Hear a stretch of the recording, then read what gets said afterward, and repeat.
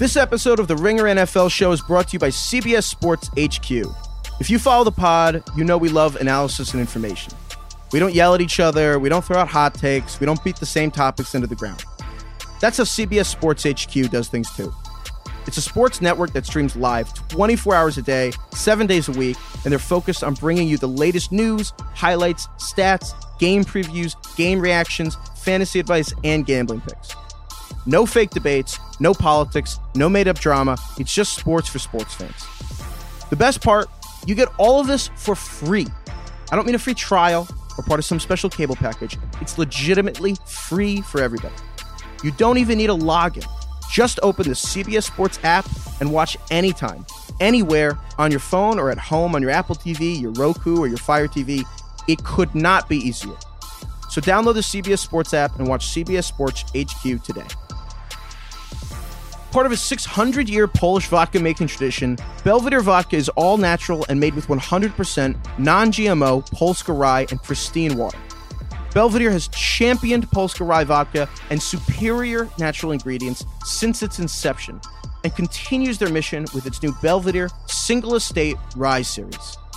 These award-winning vodkas, Smogery Forest and Lake Bartyzek, are two distinct tasting vodkas born from unique terroir and expert craftsmanship. It takes a lot of craftsmanship to build a winning fantasy football team, and it also takes craftsmanship to make Belvedere vodka. Taste the difference and enjoy Belvedere's new Single Estate Rye vodkas on the rocks or in a delicious cocktail today. Belvedere is a quality choice. Drinking responsibly is too.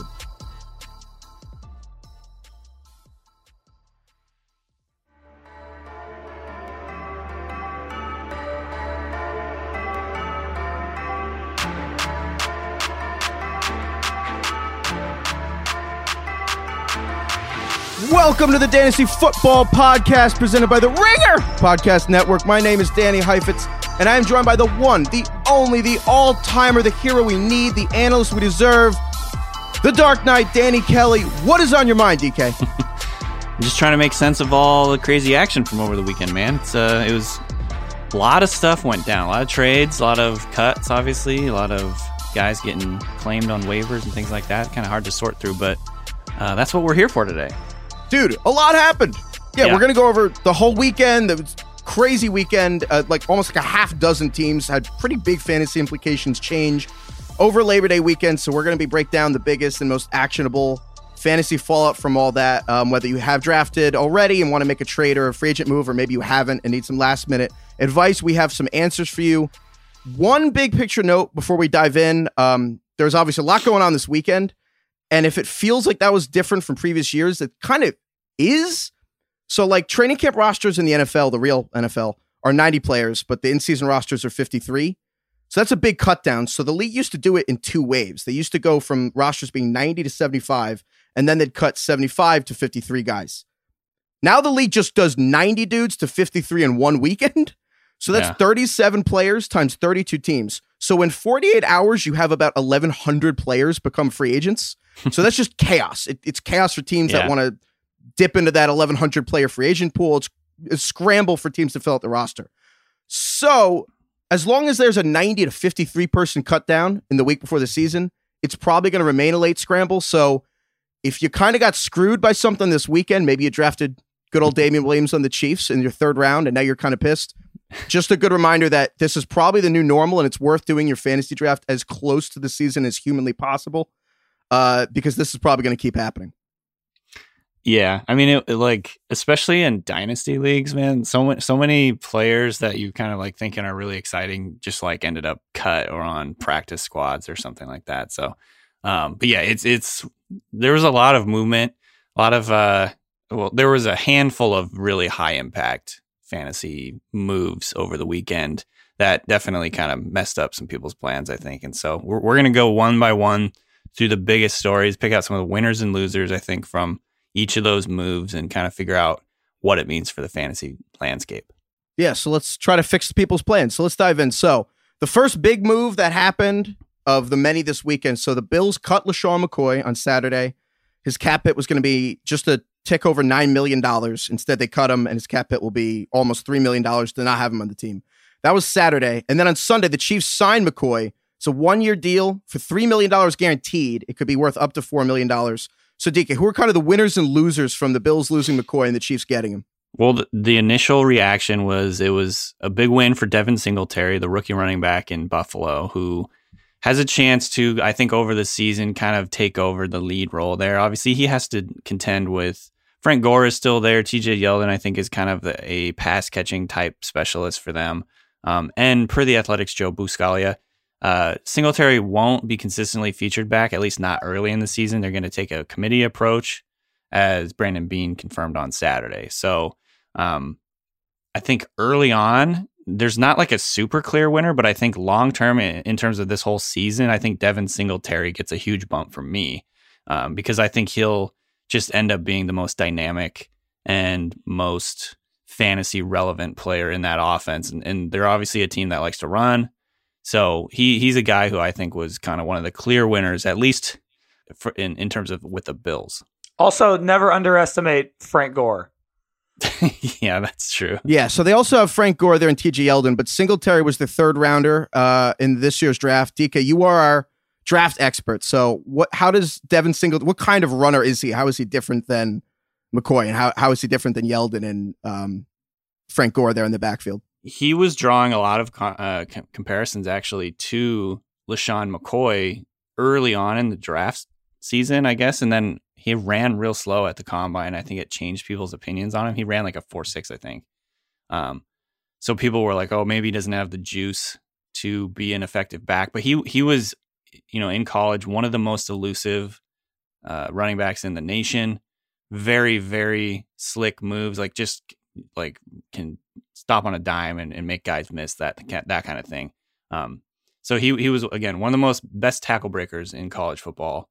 And so I think that's kind of like what people are seeing. He does not have elite high-end speed, but as we saw, I think so far we've seen with like David Montgomery, who a lot of people were worried he was too slow also, like just being able to like move quickly and break tackles in the short areas is more important than being able to hit a home run. So I like Singletary a lot. So I think he'll be good in that offense. So DK, would you say that week 1, you might want to start Frank Gore if you had to start anybody on the Bills, and by week 8, maybe you're starting Devin Singletary? Yeah, probably. I mean, I don't know if I would start anyone in that trio right away to kind of see how it goes. I mean, if you have other options, just go with other options. But early on, I'm guessing they'll lean on the veteran. And then as they move along, Singletary will get more comfortable, and he'll, by the end of the season, be the lead guy there. Shout out Florida Atlantic and Devin Singletary. So that's the Bills. What about the Chiefs? So McCoy's obviously a winner here, but who are some of the losers on Kansas City? I don't know. To me, this feels like disastrous for Damian Williams because he was getting taken, I believe, in like the second round, man. He was going really high. He was always way too high for my taste. I think I avoided him in almost every draft. In fact, every draft. I don't think I took him anywhere. So it's disastrous for him in the sense that he's not going to be the clear lead back there. At the very least, it's going to be a committee. And maybe at worst, McCoy is going to be the clear starter and get like the lion's share, the carries and targets there. So it's also not great for people who were hoping Darwin Thompson would kind of ascend the depth chart, which was me. I took Darwin Thompson in a couple drafts and was hoping that, kind of like the Singletary thing, by like midway through the season, he'd be the starter. That looks much, much less likely now. Darwin Thompson's still a great dynasty buy, but it kind of kills his fantasy stock, I think, right now, just because I think McCoy and Williams will be kind of the 1-2 punch there. So Damian Williams, he emerged as the clear best running back on the Chiefs after they cut Kareem Hunt. He had a couple excellent games last year, including 103 yards in what was the fantasy championship for most people on Christmas Eve. But as Craig here loves to note, he's never had more than 50 carries in a season. So now that would you be drafting McCoy over Williams? Like, especially for people who haven't drafted yet, where there's still a lot of value in sites that haven't updated their rankings. Would you be taking McCoy higher than Williams at this point? I would be. Yeah. I have more confidence, I think, at this point that they want McCoy to be kind of the guy. I mean, he's got history with Reed. He's proven himself to be able to handle a heavy load in the past. Obviously, he's 31 now, and he wasn't himself last season in terms of his ability to break tackles and all that. But I don't know. I still think he's got enough to, be a very productive back, especially in this offense. And so I've got way more confidence in McCoy. I think the amount of money they gave him, right? There's like $3 million, potentially could be $4 million. And just how quickly they signed him kind of just shows that they have a plan for him in my mind. And so I think if the rankings, to update the rankings or whatever, I'm going to put probably McCoy just right above Williams. And I'm guessing it'll be a committee, and, maybe McCoy will get hurt and Williams will end up being the lead guy again. But I think you have to drop Williams way, way down. And I put him a little bit behind McCoy now. I think this muddies the water a little bit for kind of the Chiefs and for a bit the Bills. I think this is probably a smart football move by the Chiefs, but I think you're going to now get the best out of Damian Williams because, like we said, he's never had more than 13 carries in a game. So we might actually get last year's Damian Williams this year, where he's extremely efficient and is doing his best Kareem Hunt impression from a fantasy perspective. And McCoy will bring, his connection with Andy Reid to the table, and the Chiefs might actually have won more than any fantasy perspective has. Yeah. Yeah, I definitely agree. I mean, it's definitely way more of a committee, and it's going to be interesting to see how confident people are in starting any of these guys going forward. There would be value there, but unfortunately, it seems that people have probably overinvested so much in Damian Williams at this point without knowing that this would happen that it's really tough for everyone involved. Yeah, but probably a boon for the people who had McCoy and the Bills. One thing I did want to note is 49 qualified rushers last year. McCoy was 48th in yards per attempt, but whether that's being on the Bills or McCoy's being washed, we will find out. But getting in a new offense is probably going to be good enough to maybe get 25 spots higher on that list. Yeah. So one name we did not mention is how this affects Carlos Hyde, because Carlos Hyde is no longer on the Chiefs. He got traded to the Texans, one of a flurry. I think this qualifies as a flurry, maybe like a downpour of trades the Texans did this weekend. So the Texans traded interior lineman Martinez Rankin to the Chiefs for Carlos Hyde. Then in a separate deal, they traded left tackle Laramie Tunsil. The Texans got Laramie Tunsil, Kenny Stills, and then 2020 fourth rounder and a 2021 sixth rounder from Miami. And then Miami got Houston's 2020 first rounder, Houston's 2021 first rounder, the 2021 second rounder, tackle Julian Davenport, who is one of the more underperforming tackles in the league. And then they also got Johnson Badmosi. Really what this boils down to for fantasy perspective, and that we're about to get into the Jadeveon Clowney trade in a moment, but all of this might be terrible for Houston's long-term prospects. Who knows? But for 2019, this is really good for their offense, which is all we care about right now. Yeah. So from a fantasy perspective, and we can just ignore all the draft picks, we'll let Kevin Clark and Robert Mays talk about what the impact of their 2021 second rounder is in Miami. But for right now, how does this impact Houston's offense from a fantasy perspective for this year? I mean, I think the biggest takeaway immediately is it's a big boost, potentially for quarterback Deshaun Watson, just because he hasn't had a good left tackle at all of last year.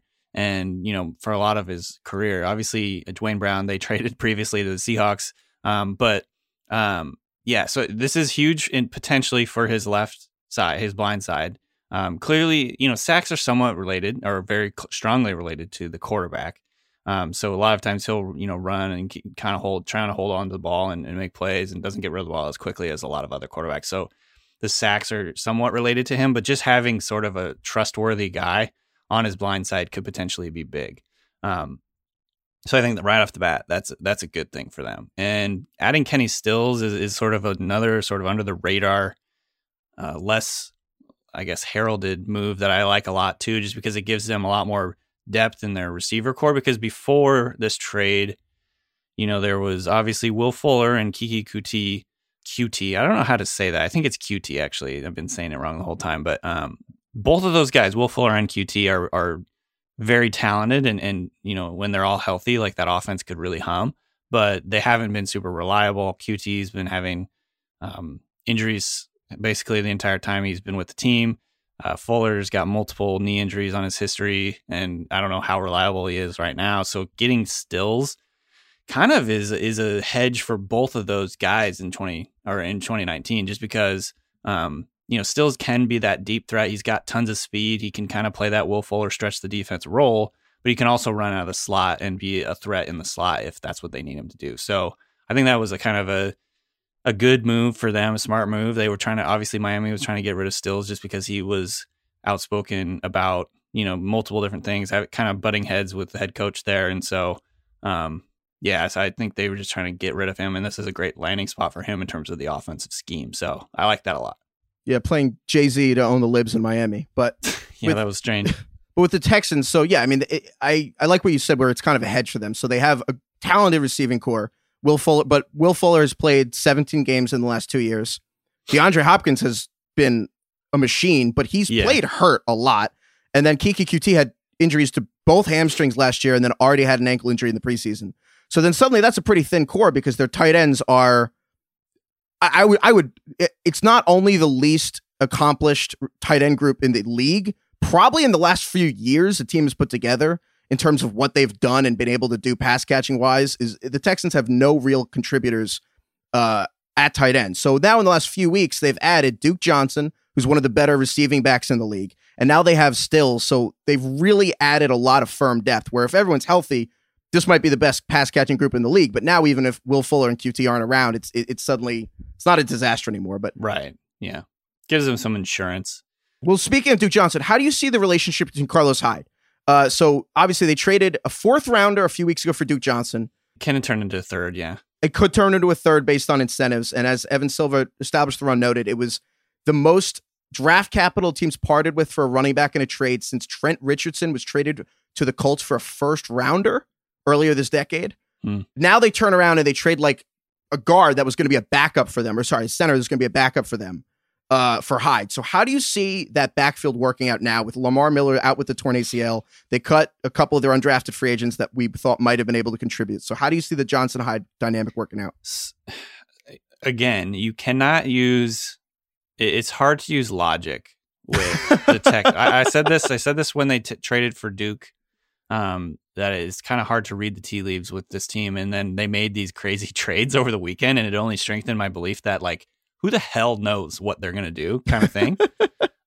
So like banking on anything can be pretty foolhardy for Bill O'Brien and just in general. But that said, I have just my gut is that Duke Johnson is going to be the clear lead guy there.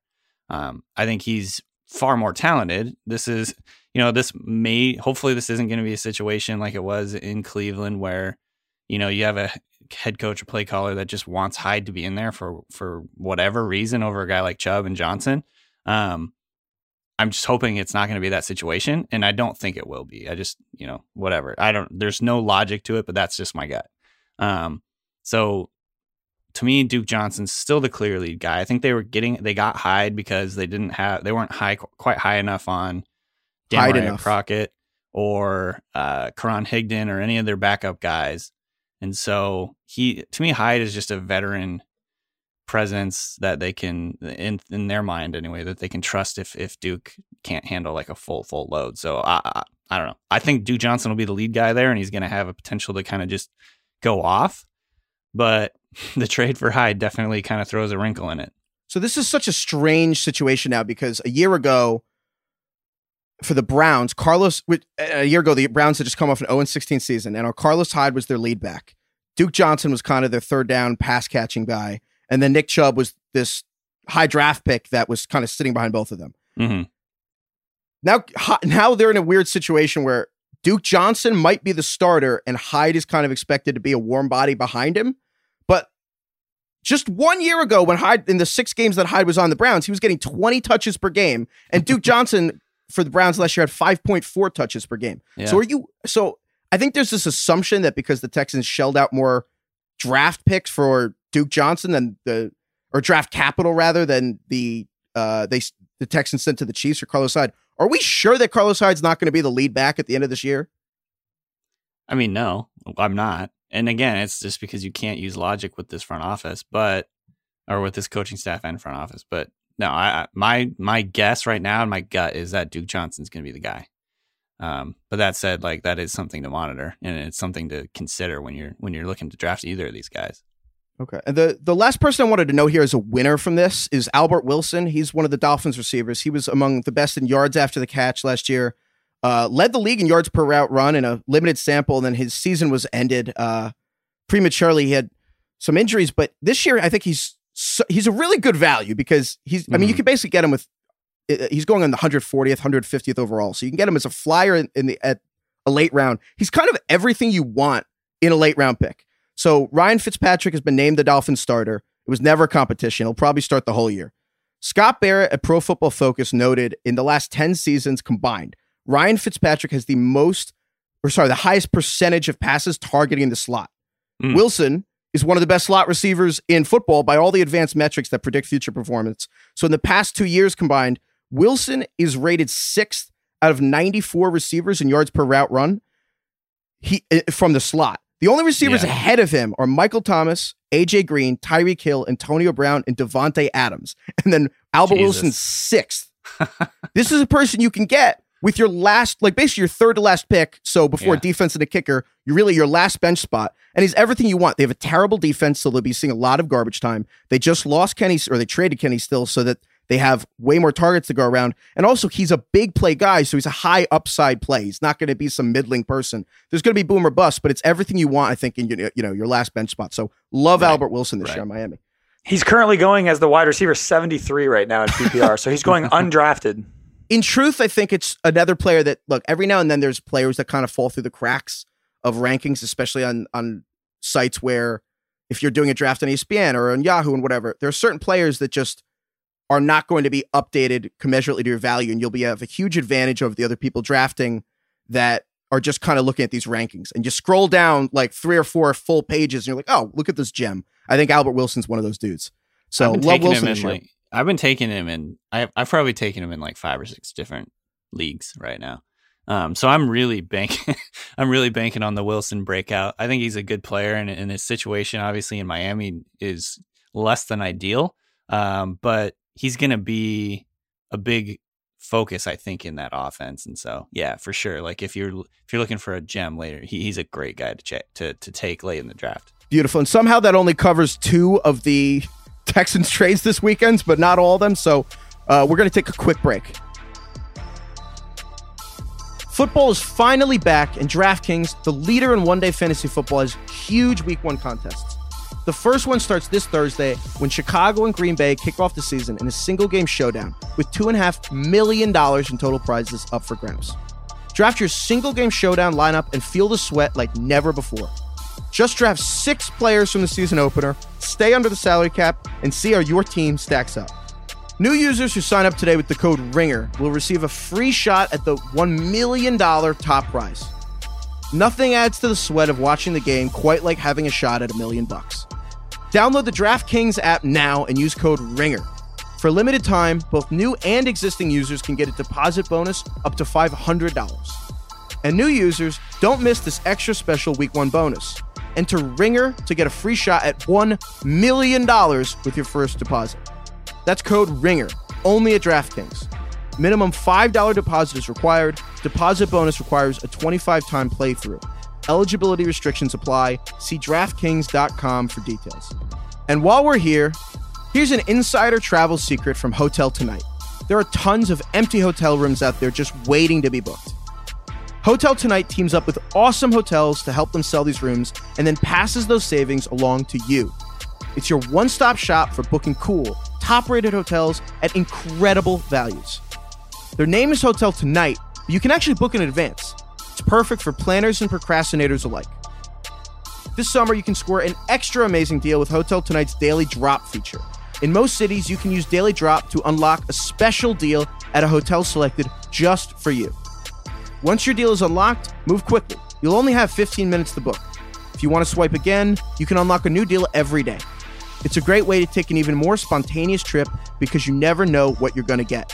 From staycations to weekend getaways, great hotel deals are just one swipe away. Go to hoteltonight.com or download the app to unlock your Daily Drop. All right, TK, so we only got 2 of the 3 Texans trades this weekend, so... Yeah, they had a wild weekend. This is your main event. This is kind of like your Super Bowl for this year.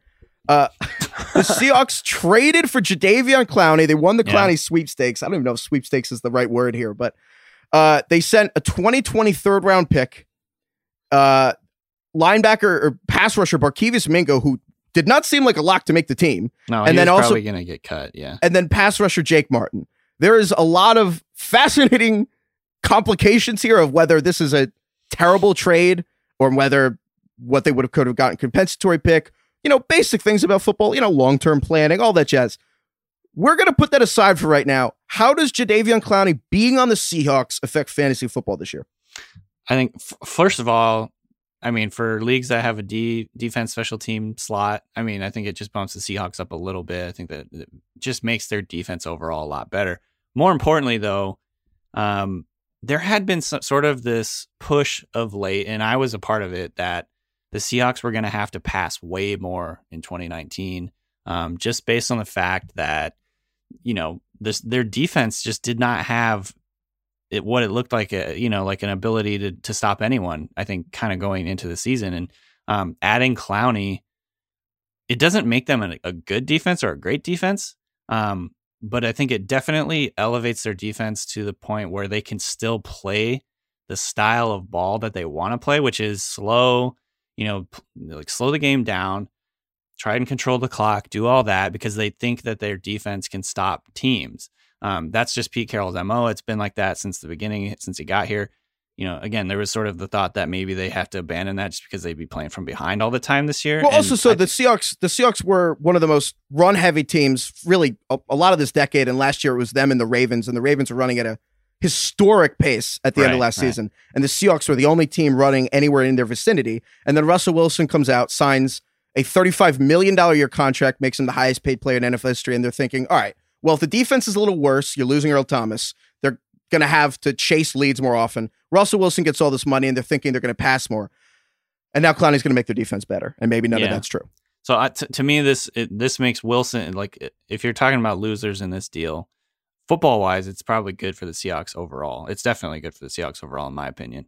Fantasy football wise, I think it makes Wilson's upside a little bit lower just because they're probably going to continue to do what they did last year a little bit more now. That it slightly probably hurts Tyler Lockett, DK Metcalf, Deron Brown, David Moore, any of the guys that you might take on the Seahawks offense. The passing game, I think, is not going to, it lessens the probability that this is going to be a wide open passing game. And so, that to me is the fantasy football impact. And it just basically lowers all the Seahawks pass catchers in my mind a little bit. So you're lower on Lockett, Jaron Brown. I'm certainly low on Metcalf. Does that raise Chris Carson slightly for you too? I know you love your boy Chris Carson.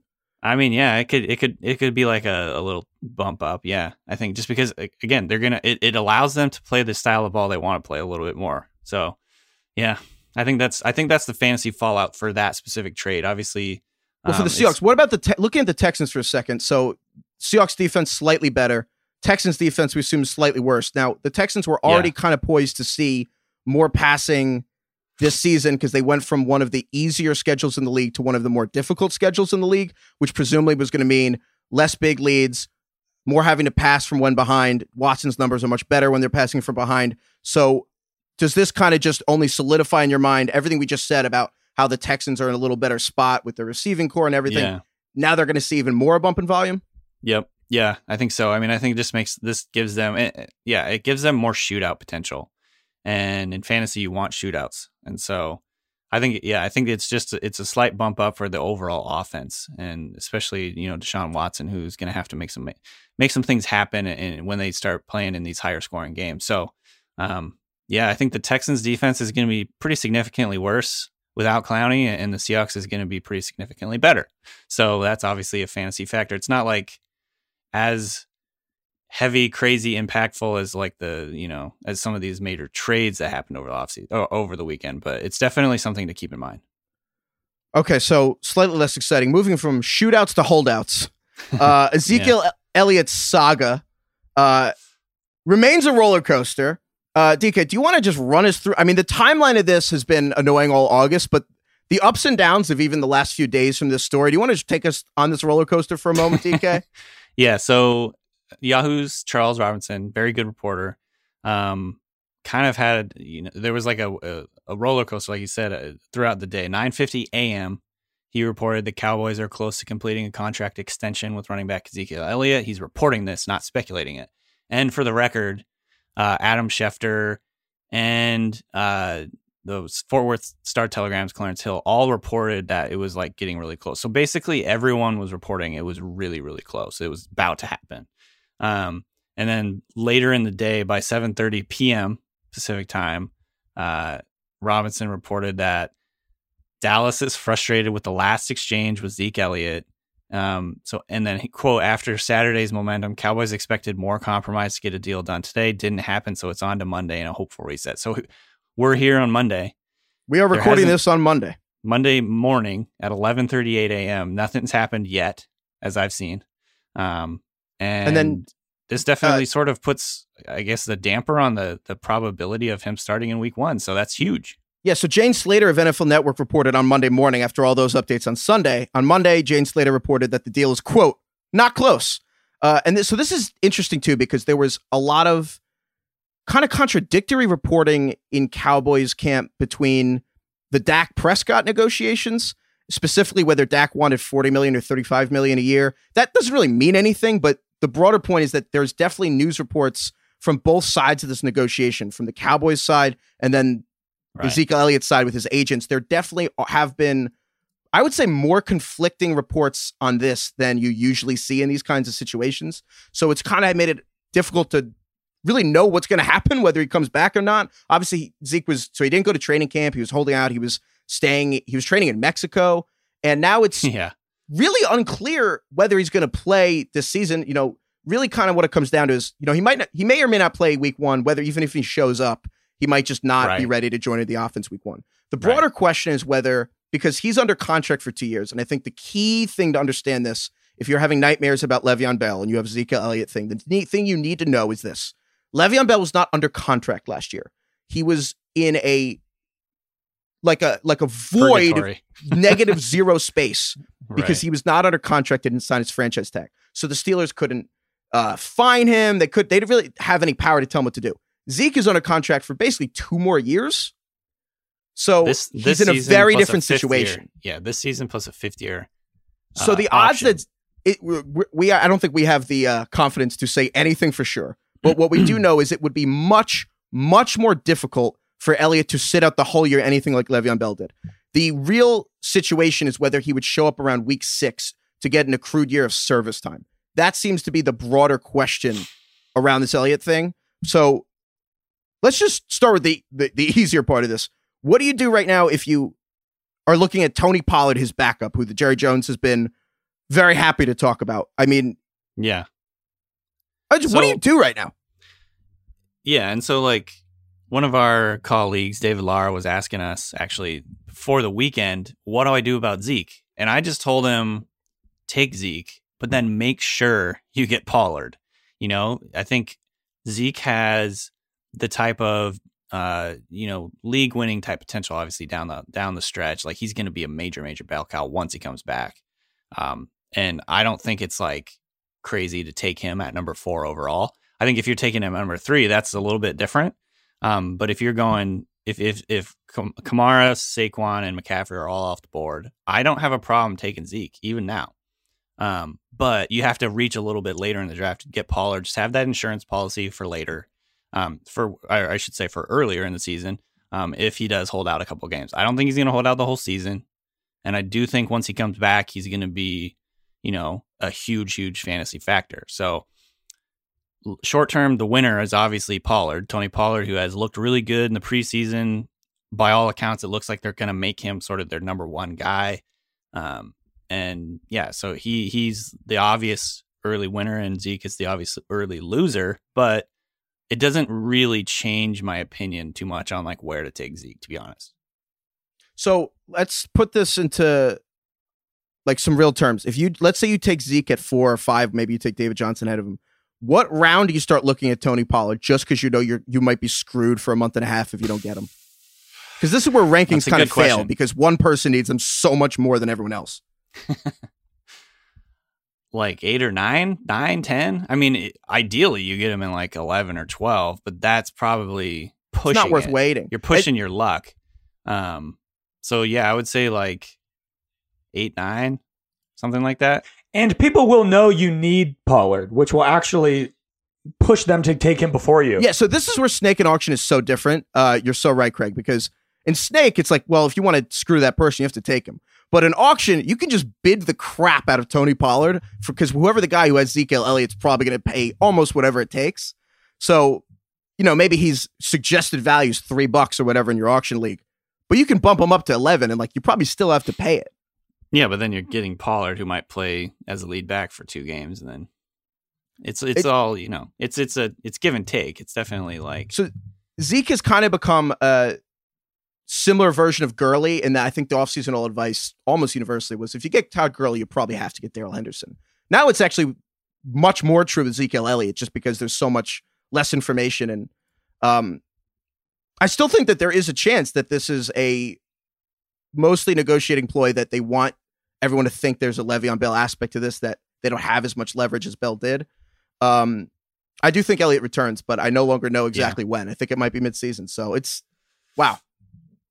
So yeah, if you get him, got to get Tony Pollard. And if he signs Monday afternoon, we're sorry, and all of this is irrelevant. That's the thing. So actually, yeah. Yeah, it's Monday. It's 2:44 Eastern. So yeah, forgive us with this. Let me ask you this though before we move on. Does Pollard have standalone value in your mind? Like if you get him in the 10th round or 11th round, is that still like worthwhile if Zeke comes back? Yes, for 2 reasons. One, I'm higher on handcuffing star guys than usual, than most people, on players that are 3-down backs that I think their backup could get almost the same volume. So like, I actually do think that, let's say Zeke plays 85% of the team's snaps. I mean, I'm not saying he does play roughly 85% of the snaps for the Cowboys when he's in. I think Tony Pollard would get like 60% if Zeke missed any time. That's still like top 10 numbers. And that's 60% is a lot. That's like Alvin Kamara gets 61% or something. So if Saquon Barkley goes down, I don't think any Giants running back gets more than 50. I'm not a huge fan of handcuffing Giants backs because I don't think Wayne Gallman or Paul Perkins is going to get huge numbers. I do think Pollard does. So on those players, so for example, don't love the handcuffs for Christian McCaffrey or Saquon. I do love the handcuffs for Latavius Murray and Alvin Kamara in New Orleans, Tony Pollard and Zeke Elliott in Dallas. Then the flip side is I do think there is a chance they use Tony Pollard on the field at the same time as Zeke, but probably not as much as they want you to think. I think the Rams will use Henderson and Gurley on the field at the same time way more often than the Cowboys will use Zeke and Pollard for the bare bones reason of they have been able to practice that. So I think that they've said they want to use Pollard like Alvin Kamara, but I mean, they haven't been able to practice that way. So I don't really believe it. Right. And Kellen Moore is sort of the wild card, the X factor here, the new play caller in Dallas, who by all reports has been much more modern and forward thinking than what we've seen in Dallas over the last few years. Obviously they were like an old school offense for a long time. So maybe that means they use Pollard on jet sweeps and end arounds and as a slot receiver and do all this stuff that, you'd love to see an offensive weapon like Pollard used as, but a lot of teams talk about that and then they never do it. So I think Moore is another just huge variable that we don't really, it's hard to predict exactly what he's going to do. Our colleague Robert Mays wrote a fantastic piece as part of his play calling series about Kellen Moore. And really one of my takeaways from it is just, it's so strange because he was Dak's backup quarterback for a year, and then he's been quarterback's coach. Now he's coordinator, but you have him spending time in one of the most vanilla, maybe the most vanilla offense in football of what the Cowboys been doing. But in college, he was Boise State. I mean, he's one of the most winning college quarterbacks of all time. Right. And then Boise State, the offense he ran at Boise State was one of the more diverse in all of college football, which is infinitely more diverse than the NFL. So you have his experience in the plays and schemes he's ran is kind of both ends of the full football spectrum. It's kind of fascinating. So it's difficult to know exactly where that'll play out. So it'll be a fun offense. But definitely. We have another holdout to get to, DK. But before we go on, let's take one more quick break. We've all made some bad choices in life. I know I have. I drafted Le'Veon Bell in the Ringer Fantasy League last year. But don't let missing out on fantasy football be one of them. It's not too late to create or join a league on Yahoo. Football rules, and having a fantasy team makes football season even better. Try a new best ball format where all you do is draft. No waivers, no trades, all season long. It's 2-minute drill time, so drive down the field and score yourself a fantasy team. You won't regret choosing Yahoo. You will regret missing signups. Make better choices. Choose Yahoo Fantasy Football. All right, DK, we have one more holdout to get to. This one's a little more different. We got Melvin Gordon with the Chargers. He has still not shown up to camp, and we have more concrete news on this, but also more mystery. So this one I have like far less confidence it's going to end quickly. I guess I'll put it that way. Tom Telesco in the Chargers front office seem to be playing hardball, or at least they're trying to tell everyone that they're playing hardball. He said over the weekend, he said that they've suspended negotiations with Gordon until after the season. So his new contract apparently is not going to come. Now that's, sometimes teams don't actually follow that, and maybe Gordon will, take whatever's on the table and go with it. But essentially what they're saying is they're not going to keep negotiating with him, as the season starts. And so it's basically take it or leave it. And he's also said stuff like, for instance, over the weekend, he said, and I'll quote him, "I think the day and age of having to have one running back to carry it 300 times is probably not the smartest thing in the world. Anyways, even if you have a big bell cow back, you like to have another back to come in and spell them." So he's hedging, against using Gordon as a feature back anyway, even if he does come back. And so basically he's doing what like the running backs don't matter thing is, like committee is just fine. Like they're not going to see a huge drop off without Gordon. So his situation is definitely really interesting. There's a chance he misses a big chunk of the season. He's going to be getting fined or losing out on game checks, I should say.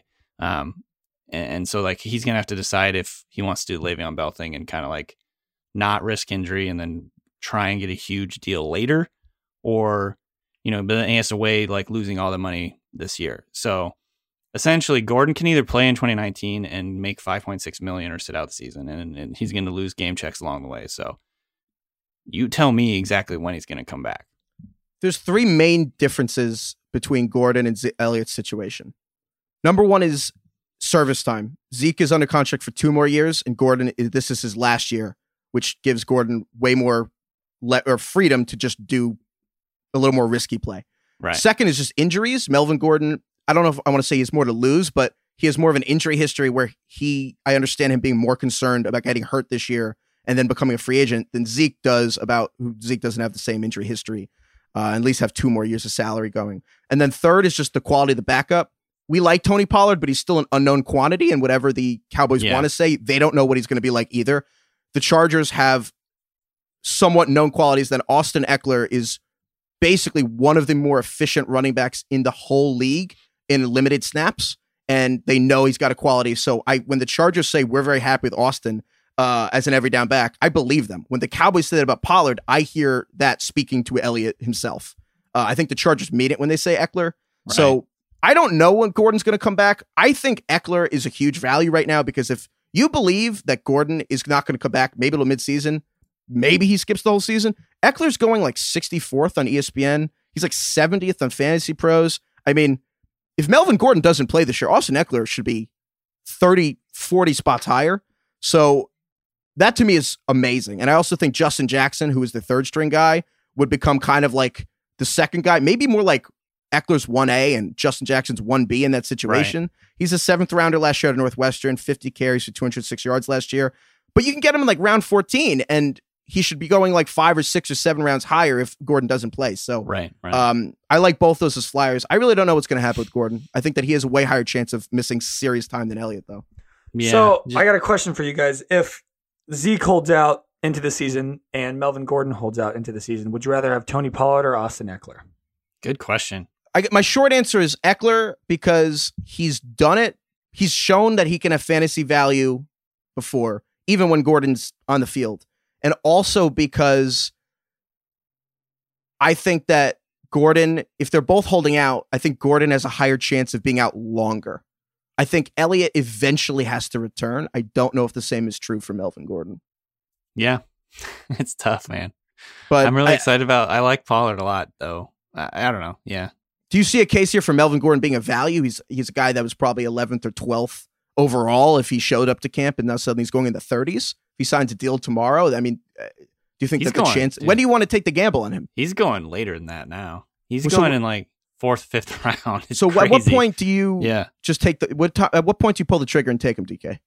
Late 3rd, 4th. I think it's still worthwhile. I think the Zeke and Gordon situations are different, not just because of the year that they're going into, but because I think Zeke has elite potential if he's playing, whereas Melvin Gordon, I think his usage was probably going to go down a little bit, especially based on what Tom Telesco is saying, with like the bell cow back type thing. I think Dallas would still make Zeke a heavy bell cow, whereas Gordon was already due for regression in the first place, I think, just based on the fact that he scored so many red zone touchdowns last year, scored way more touchdowns over expectation last year than like an average player. So I think he was definitely going to go.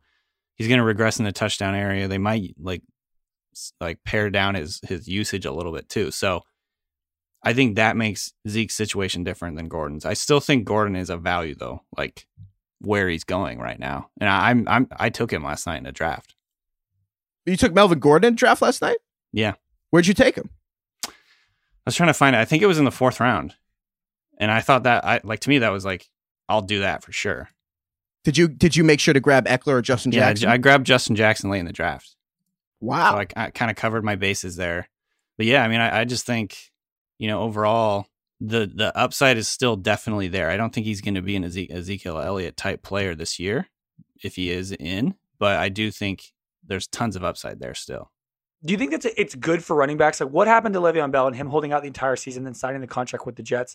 Like, is that a positive sign for running backs doing the same thing? Or did it not go well enough to where now running backs are thinking maybe this isn't the right decision? So I have a different take on this than most.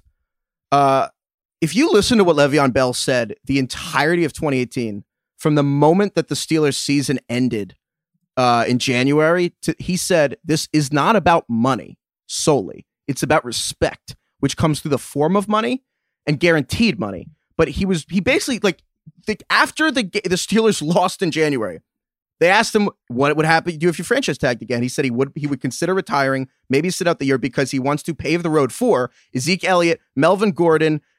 He mentioned them by name and said that if he's trying to restore value to running backs, he said, I don't care about money. All I have left in my career is this, I want to win a Super Bowl. But other than that, I've made plenty of money. I play football because I love it. And I'm willing to sacrifice a year. So I don't think looking at it solely through money is the right lens. And I think Melvin Gordon, if he sits out, it's because he believes the similar thing that Melvin Gordon's made plenty of money. But it's about the idea that they feel the position and them have been disrespected. And I think that when it's about disrespect, it's more than just a normal contract negotiation. They feel that they're sticking up for their tribe. And I think Melvin Gordon sees Le'Veon was before him. Now it's Gordon's turn, and then someone will do after him. And I think they see a line between them threading it, which is why I believe Gordon has a stronger chance of doing this than Elliott, because Elliott has 2 years left and is kind of really second to Gordon. I don't think they're in the same line, but that's my take on Le'Veon's. I guess I'm asking though, did it work? Did Le'Veon bring respect to the position by doing what he did? No, but he tried. I mean, he didn't get as much money as he thought he would get, but I don't think that makes him a failure because I know this isn't exactly fantasy adjacent, but he tried to make a stand. It didn't work, but he tried. He put his money where his mouth was, which was, I feel disrespected. I'm willing to put something on the line. He did. That's more than most people do. It's certainly more than most star athletes do. So I don't really understand the disrespect and kind of the chirping at him, because it's he took a stand and he took a financial toll for it, for what he believed. And that's more than most people do. So I respect him for it because he just did it. And I think that I wouldn't be shocked if Melvin Gordon followed the same path. I'd be surprised if Zeke did because he's got 2 years left. Gotcha. Well put. None of these guys, I think the big thing is too, none of them want to set up new precedent because, obviously Gurley got his big deal and then Bell got a big deal. It wasn't as big as he was hoping, but it was still a pretty significant amount of money. You don't want to have, none of these guys want to be the new set of precedent where all the teams are like, well, did you see that? Yeah. He didn't get very much money. Running backs in general, I'm sure want, you were alluding to this, running backs want their salaries to keep going up. Like every other position in football, basically. But at some point that's going to break and it's not going to happen. I don't think anyone wants to be the first one to do it, That's the word, DK, precedent, because every negotiation really sets the pace for the next one. That's why if you look at a lot of the top safeties, Earl Thomas, Landon Collins, like a lot of them have the same agent. It's David Mulugeta, and a lot of running backs kind of use the same people. Like the same people use the negotiations, and then that creates a real solidarity among the group where they kind of look at each other as like a small fraternity, and they all take care of each other. And I think that's kind of a new development that is forming here. Yeah. And I think that whereas receivers are probably competing with each other a little more, the running backs are kind of banding together in these negotiations. So I do see it stretching longer. Having said that, maybe he signs a deal tomorrow and this is all moot. So it's hard to lose those game checks, man. Yeah. It'll be interesting. Yeah. So let's just touch on a couple last moves that are small, but could be important down the line. So DK, want to run through some of these? Yeah. We'll just tick them off. Like Taywan Taylor, former Titans receiver, who a lot of people have been excited about for the last couple seasons. You love Taywan Taylor. I'm agnostic. I don't really have an opinion on him, to be honest. But it is interesting that he was traded to the Browns. I think that puts pressure on Antonio Callaway, who's already, I think, on thin ice. And it also kind of throws into the question: Does he take Rashard Higgins' spot as kind of the de facto number 3 on the team? I think it's going to push both of those guys. Taylor's a good player. He's had some issues with drops with the Titans and just basically didn't fit in, but that offense has been pretty bad. And so he's going to a team that has a chance to be one of the better offenses in the NFL, especially pass offenses down the field. So that's interesting to me. I think he's definitely worth a flyer in like your last roster spot, just to kind of see how it plays out. That's how I've been treating like Rashard Higgins. I like him kind of as a late round flyer to just see how the volume sort of, plays out in Cleveland, see how that goes. The second one was in Jacksonville. I think and Craig, you're going to love this, but Fournette is the starter there. And there's like very little question of that now. Thomas Rawls, the stars are aligning. Exactly. Thomas Rawls was cut. Alfred Blue to the IR, which means now the team has 2 rookie running backs behind Fournette.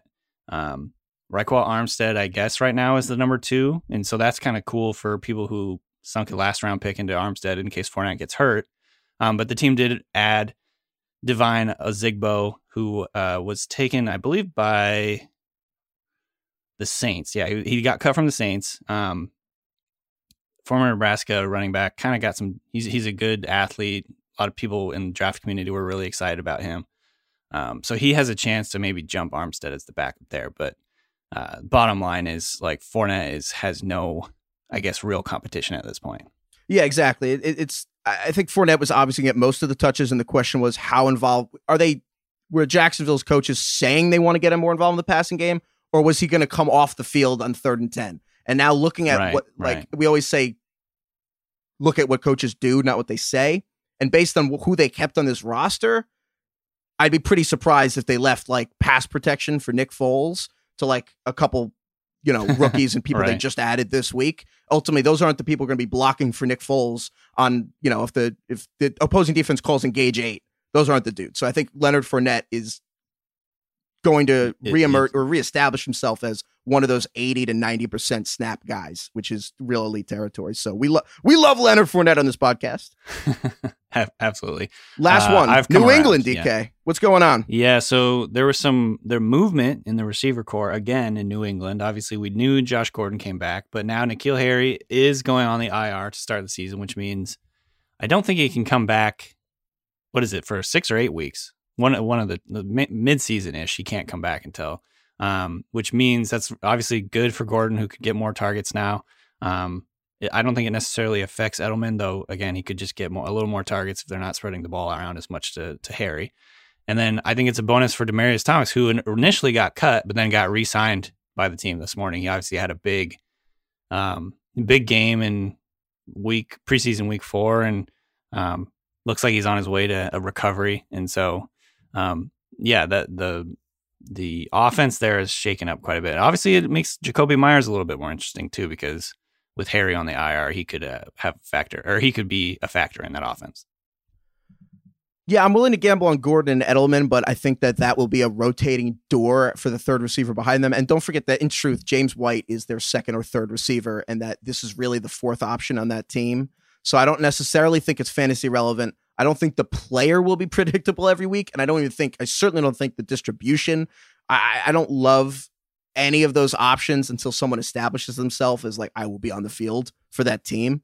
I think it's Gordon and Edelman, right? If anything, I think that this news reminded me that, I don't think it was common knowledge that N'Keal Harry was that injured enough to go on IR for the first half of the season. I think it's a reminder that a lot of times our players are playing through injuries, even if they're not listed on the injury report, and that kind of those quiet injuries affect players' depth charts and also production more than we think. And if you see a player have an issue on the field, just remember that might be dragging through, like DeAndre Hopkins last year. After this, wasn't listed on the injury report almost at all for a shoulder injury, and then at the end says that his shoulder was the most difficult stretch of football he's ever had in his life. So just a thing to keep in mind throughout the year. But bottom line, do you think this boosts Gordon in your mind? Quite honestly, no, because I don't think N'Keal Harry had a shot to play in the first few weeks of the season. I think based on how he's playing, it was clear that he was not going to win that job. And I think part of this IR thing is that he wasn't going to play. Like, they didn't think he was ready. So I think that I don't think if he was not placed on IR, it's like he was going to earn a bunch of snaps. So I don't think it changes anything. But if you were worried about N'Keal Harry, then yes. It certainly doesn't help N'Keal Harry. Doesn't help N'Keal Harry, but hopefully we were able to help you guys today. Thank you to everyone for listening. Best of luck in your drafts if you haven't drafted yet. Best of luck in week 1 if you already have. And thank you to everyone for listening. We appreciate it. We'll see you guys later.